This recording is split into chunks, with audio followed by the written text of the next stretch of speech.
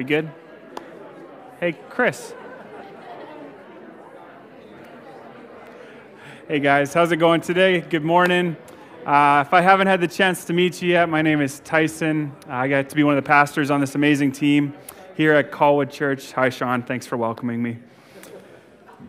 Well, this past year and a half have been a massive learning experience for many reasons. And if you are new with us today, or if you haven't been with us over the last couple of weeks, we are in a series called My COVID Teacher, where we are looking at the lessons that can be extracted from our time together under our teacher called COVID.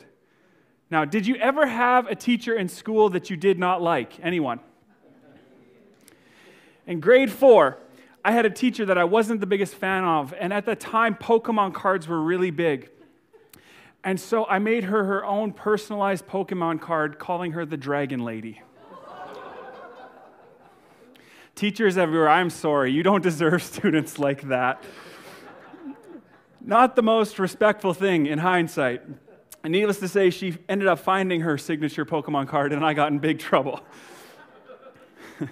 Now, I bring that up to say it's okay to not love this teacher that we are sitting under and learning from in this past season, but there are still many lessons that we can learn together. And instead of staying frustrated, instead of being angry or disappointed about this season, we're taking time to ask God, what can we learn through this season of COVID?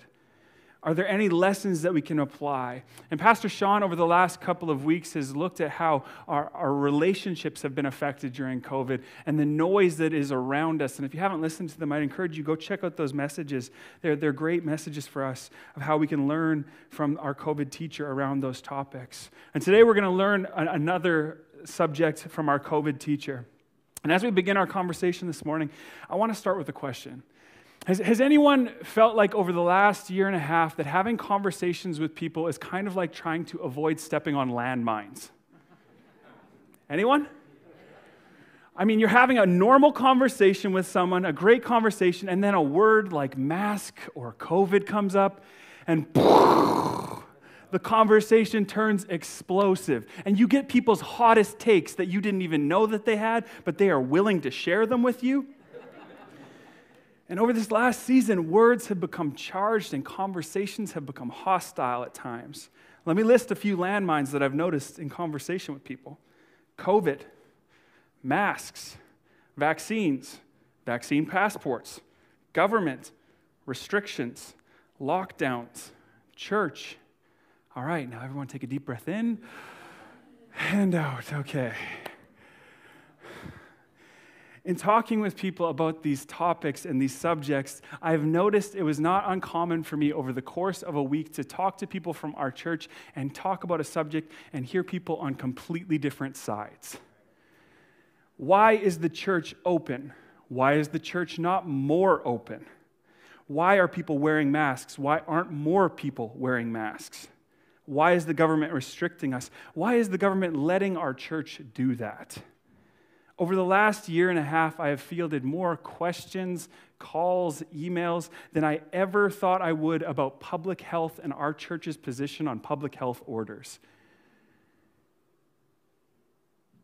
And it was during this season that as I reflected on it, here's what I noticed. It feels like more than ever in my lifetime, people are polarized and divided. Maybe it was there before, but it was kind of an undercurrent, and COVID was like this pressure cooker that brought it out to the surface, and now it's in the midst of almost every conversation that we have. I've listened to people from our church family share about how friendships and family relationships are divided and difficult right now. I've even heard of churches that have divided in this last season. Both inside and outside the church, it feels like the divides between people are getting bigger and bigger, and we are more polarized than ever before. We are willing to cancel or dehumanize people that we disagree with on a whole host of issues. And that's what we're going to unpack this morning. What do we do with all of the division and polarization that we are experiencing right now? And how do we approach people who we disagree with? All right, so if you have your Bibles with you this morning, I want to encourage you to turn to Ephesians chapter 2, starting in verse 11. That's Ephesians 2, verse 11. If you don't have your Bibles with you, it'll be on the screens for you this morning. Verse 11 starts this way. So then, remember that at one time you were Gentiles in the flesh, called the uncircumcised by those called the circumcised, which is done in the flesh by human hands. At that time you were without Christ, excluded from the citizenship of Israel and foreigners to the covenants of promise, without hope and without God in the world. But now in Christ Jesus, you who were far away have been brought near by the blood of Christ. For he is our peace, who made both groups one and tore down the dividing wall of hostility. In his flesh, he made no effect the law consisting of commands and expressed in regulations, so that he might create for himself one new man from the two, resulting in peace. He did this so that he might reconcile both to God in one body through the cross, by which he put the hostility to death. He came and proclaimed the good news of peace to you who were far away, and peace to those who were near. For through him we both have access in one Spirit to the Father. So then you are no longer foreigners and strangers, but fellow citizens with the saints and members of God's household, built on the foundation of the apostles and prophets, with Christ Jesus himself as the cornerstone. In him the whole building, being put together, grows into a holy temple in the Lord. In him you are being built together for God's dwelling in the Spirit. Would you pray with me as we've read God's word this morning? Father, I pray that we would see your heart for people that we disagree with today, that we would see your heart for our polarized and divided world today, God, and that we would be challenged through your word to grow out of here, Lord, looking more like you, Jesus. So God, take this time that we have together, take my words, use them to encourage, to challenge, and to sharpen us to reflect you better, Jesus. That is my hope and my prayer, Lord. So would you make that happen in our time together this morning? In your name, Jesus, we pray. Amen. Now, if you're not familiar with Ephesians, the Apostle Paul is addressing a church that he loves, a church that is at risk of allowing divisions to kind of push a wedge into their church. And we can learn a great deal from this portion of his letter to the Ephesian church on how we can handle disagreements, division, and polarization. The first thing that we can learn is that division is not a new problem. It's a human problem. Hostility was present in the church Paul is writing to. We see that word of hostility used twice by the Apostle Paul. There was tension in the church, people taking sides and stances. Does that sound familiar to anyone today? No? You haven't heard any opinions from other believers? And this tension makes sense if you think about it. This church in Ephesus is mashing together people from different backgrounds. There were Jewish believers coming to faith after centuries of Judaism, where they followed 613 laws, where they had traditional hand washings, where they had festivals and celebrations that they celebrated together, foods that they couldn't eat. And they're now convinced that Jesus rose from the dead, and they start to follow Jesus. But alongside these Jewish converts, we have Gentiles or non-Jewish converts who also start to follow Jesus. And these people are from completely different backgrounds. Some of them may have worshiped at the pagan temple down the street before, and some of them might have had no clue about the Jewish traditions or laws or ceremonies or festivals. And these two groups now come together to form new communities submitted to Jesus' lordship and following his way. Talk about navigating landmines. Can you imagine what it would be like to have people from completely different backgrounds now coming together to form a new community of following Jesus in his way? And at times we see in the New Testament that these two groups began to look down on one another. Jewish believers looked down on their Gentile counterparts, believing that they weren't following enough of the law, that they weren't following Jesus in a correct way, while Gentiles looked down on Jewish believers at times, feeling like they were being too restrictive and following too much of the law. Though this is almost 2,000 years old, it reveals an important undercurrent in our polarized world today. At the core of division and polarization, we experience a belief that some people are superior or inferior to others. me say that again. At the core of the division and polarization that we experience is a belief that some people are superior or inferior to others. This happens to all of us across different backgrounds and from different upbringings. We all have prejudices or biases, and the vast majority, if not all of us, have been formed by an ism of this world. Classism, racism, sexism, ethnocentrism, ageism.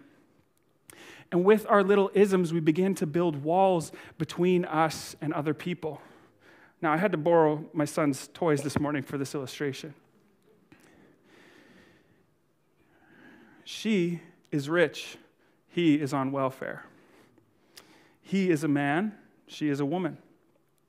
She is black. He is white.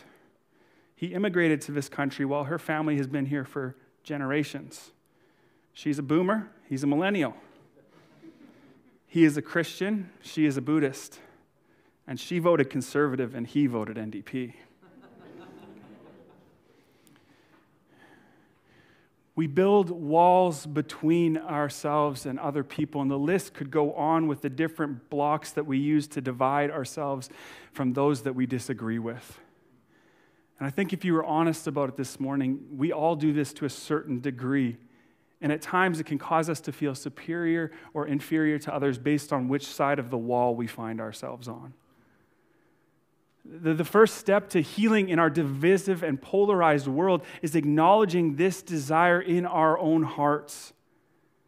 We need to ask ourselves, are there people that I feel better than? Are there people that I feel are inferior to me? Based on maybe how they've handled this pandemic, or how they wear masks or don't wear masks, or how they've got vaccinated or haven't got vaccinated. Are there people that we feel superior to? After we've been real about this in our own hearts, the next step is to repent and to realize that discrimination that makes human beings to be superior or inferior is a dangerous lie and a destructive sin.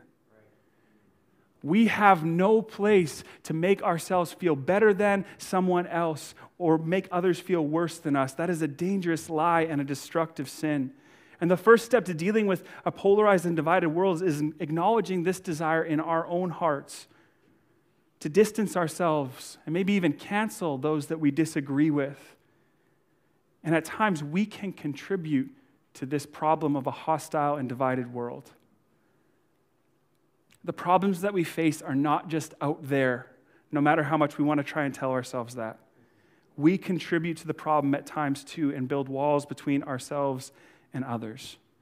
That leads to the second thing that I want us to see out of the Ephesians text that we read this morning. Jesus came to break down walls, not to build more. Ephesians puts it this way, but now in Christ you who were far away have been brought near by the blood of Christ, for he is our peace, who made both groups one and tore down the dividing wall of hostility. In our house right now, we have an 8-month-old son named Bo. Now, Bo is awesome. Yesterday, for trunk or treat, he was dressed up as spaghetti and meatballs, and Lindsay and I were Lady and the Tramp. It's an adorable costume. You can go check Lindsay's Instagram to see it. Now, one of the things that Bo loves in this season is he loves to move. He does not stop moving. And when we're playing sometimes, we'll do something like set up a car track for him, and he will take the track, instead of playing nicely on it, he will take the track apart and he will smash it everywhere. Parents, do you ever get frustrated with how your children play with toys? It's like, it's not supposed to be that way. Come on. The cars go on the track. Anyway, this is my therapy session. Okay. We'll try and set up this track, and Bo will just smash it to pieces. Now, I bring up Bo this morning to illustrate what Jesus came to do to the walls that we use to divide ourselves is not neatly take them apart. He came to Bo smash the toys, to smash the walls. Hey, in the first service, one of the people fell off. We're doing better today. Jesus came to smash the walls down. I love the way Pastor Rich Villades puts it. The cross of Christ isn't just a bridge that gets us to God. It's a sledgehammer that breaks down the walls that separate us. Jesus' love and peace breaks down the walls and the barriers that we construct and we try to use to separate ourselves from those that we disagree with. In Jesus' days, the walls that divided people were just as noticeable and clear for everyone to see as they are today. Walls of class, of race, of gender, among other things. And yet, time and time again, Jesus broke through those walls like he was the Kool-Aid man. Oh, yeah. You might not have thought that you were going to get the Jesus Kool-Aid man comparison today, but welcome to church. The societal barriers that were clear for everyone else to see were invisible to Jesus. Time and time again, where there were lines drawn in the sand, where you don't talk to those people or you leave those people out, Jesus went across those barriers. He went to prostitutes, to tax collectors, to lepers, and he called them brothers and sisters. Jesus surrounded himself with people who should have been left on the other side of the wall. I love the way Brennan Manning puts it. One of the mysteries of the gospel tradition is this strange attraction of Jesus for the unattractive, this strange desire for the undesirable, this strange love for the unlovely. Jesus built a movement of people who should have been separated by the wall, people who should have been separated by all the ways that we separate ourselves from other people today. Where we build walls, Jesus breaks through them and tears them down. And once that wall is down, he doesn't just leave us as two individuals on either side of it. He actually brings us together as a new family. Here's how it's said in that Ephesians text that we read earlier. He did this so that he might reconcile both to God in one body through the cross, by which he put the hostility to death. So then, you are no longer foreigners and strangers, but fellow citizens with the saints and members of God's household. Regardless of where you come from today, you are welcomed into God's household where he is the Father. We are brothers and sisters, and he is our Father. The core of the gospel is not just about individual salvation for you and me. That is a big part of it, but it is a bigger part of making all things new and making all things right that Jesus came to do. It's Jesus' death and resurrection that sets this world on a trajectory towards renewal, where all things will be healed and made whole, and God graciously invites us to this work in our futures as well. This work is not just a solo endeavor, but it's a work that we get to join together as the family of God, empowered by the Holy Spirit, and we get to participate in that work right now. We see this new family at work early in the Gospels, and even in Jesus' calling of his first 12 disciples. Here's an example from two of his disciples. Consider Matthew the tax collector and Simon the zealot. Matthew worked for the government. Simon hated the government. Matthew was a tax collector. Simon was a tax protester. Matthew collected revenue for the Romans. Simon was a rebel against Rome. Matthew was wealthy. Simon was working class. Matthew made a living taking advantage of people like Simon, and Simon made a living trying to kill people like Matthew. Welcome to the 12, guys. Despite all these differences, somehow Matthew and Simon were able to remain connected, but it cost them something. Matthew had to stop taking advantage of people like Simon, and Simon had to embrace a different vision of revolution. This is the essence of the new family Jesus was creating. Reconciliation in community will always cost us something, and in Christ, the barriers that separate us can come down in his name. So let me ask you this morning, church, what are you willing to give up for the sake of this new family? What will this new family cost you to stay in relationship with someone else, and are you willing to pay that price? Are you willing to put Jesus at the forefront of this new family and maybe hold your tongue sometimes instead of quickly speaking your opinion, because this new family is marked, as James puts it, by being slow to speak and quick to listen. Beyond this inner 12, Jesus shared his message with people from different backgrounds, ethnicities, genders, and classes, and he called all of them to join his new family. Where there is division, polarization, and walls being put up around us today, our new family of Jesus is supposed to look different, church. We are supposed to be different. We are called to be a people who join with God's heart and bring his redemption and reconciliation to the whole world. God's desire is to reconcile all things to himself. And that's the last thing that I want to highlight from the Ephesians text this morning. Verse 16 puts it this way: he did this so that he might reconcile both to God in one body through the cross by which he put the hostility to death. In the passage out of Ephesians, Paul makes it clear that Jesus didn't just come for religious insiders. He didn't just come for those who had it all together. He came for those who were both near and far. To put it another way from our illustration this morning, he came for people on both sides of the wall. Where we erect walls between ourselves and other people based on the differences that we find, Jesus lovingly reminds us he cares just as much about the other person on the other side of that wall as he does us. Jesus has come to break down those walls and invites us to the work of breaking down those walls too. And any time that we place a wall between ourselves and view another person as an enemy, we must remember that Jesus cares about both sides of the wall. New Testament scholar Preston Sprinkle emphasizes this point powerfully by talking about Jesus' call to love our enemies. Here's what he says: Jesus' command to love your enemies was the most popular verse in the early church. It was quoted 26 places by 10 different writers in the first 300 years of Christianity, which makes it the most celebrated command among the first Christians. Matthew 5:44 was the so-called John 3:16 of the early church. And enemy love was the hallmark of the Christian faith. Other religions taught that people should love their neighbors. They even taught forgiveness for those who wronged them. But actually loving your enemy, only Jesus and his followers took love this far.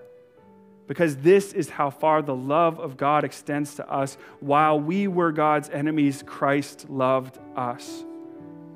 Christians no longer distinguish between neighbors and enemies. Through the death of Jesus, we are swept up into God's love for all people, even enemies like us.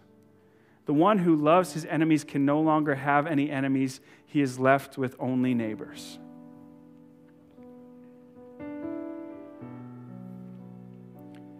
When we were on the other side of the wall, Jesus loved us. And he broke through that wall. As Pastor Sean encouraged us earlier, we have a God who is depicted as a father running to us. That is who God is. And in our divided and polarized world, where we have the desire to distance ourselves from others, we are invited into a work of reconciliation, of breaking down walls, of bringing people back together, of bringing people back to God and into a new family. We no longer have enemies because every person is loved by God and created by him with a purpose and a design. He loves each person. And as we follow Jesus, we are invited into joining a new family that is diverse, a new family filled with prostitutes and tax collectors and sinners and people from every tribe and tongue. As Ephesians 2 puts it, for he is our peace who made both groups one and tore down the dividing wall of hostility.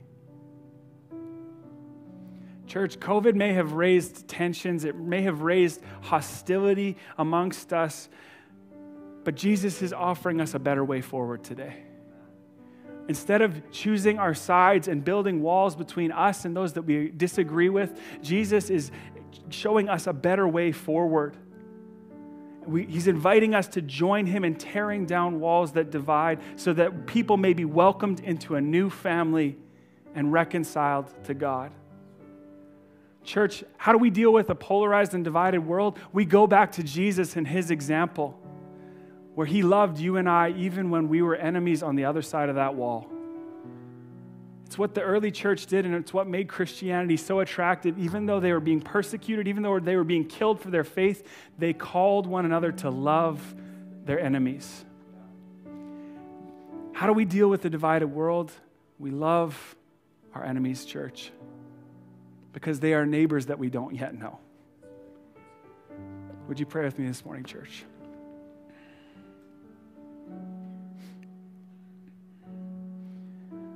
Jesus, I thank you that you loved us even while we were your enemies.